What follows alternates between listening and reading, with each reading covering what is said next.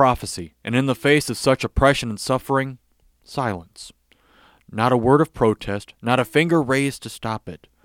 Like a sheep to the shearing, like a lamb to be slaughtered, he went oh so quietly, oh so willingly. Isaiah 53:7. Fulfillment. Then Pilate said to him, "Do you not hear all this evidence that is brought against you?" But he still refused to answer one word, to the governor's great astonishment. Matthew 27:13-14. Amazingly, Jesus said nothing in his defense.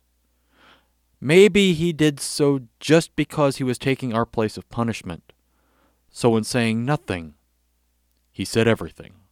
Amen.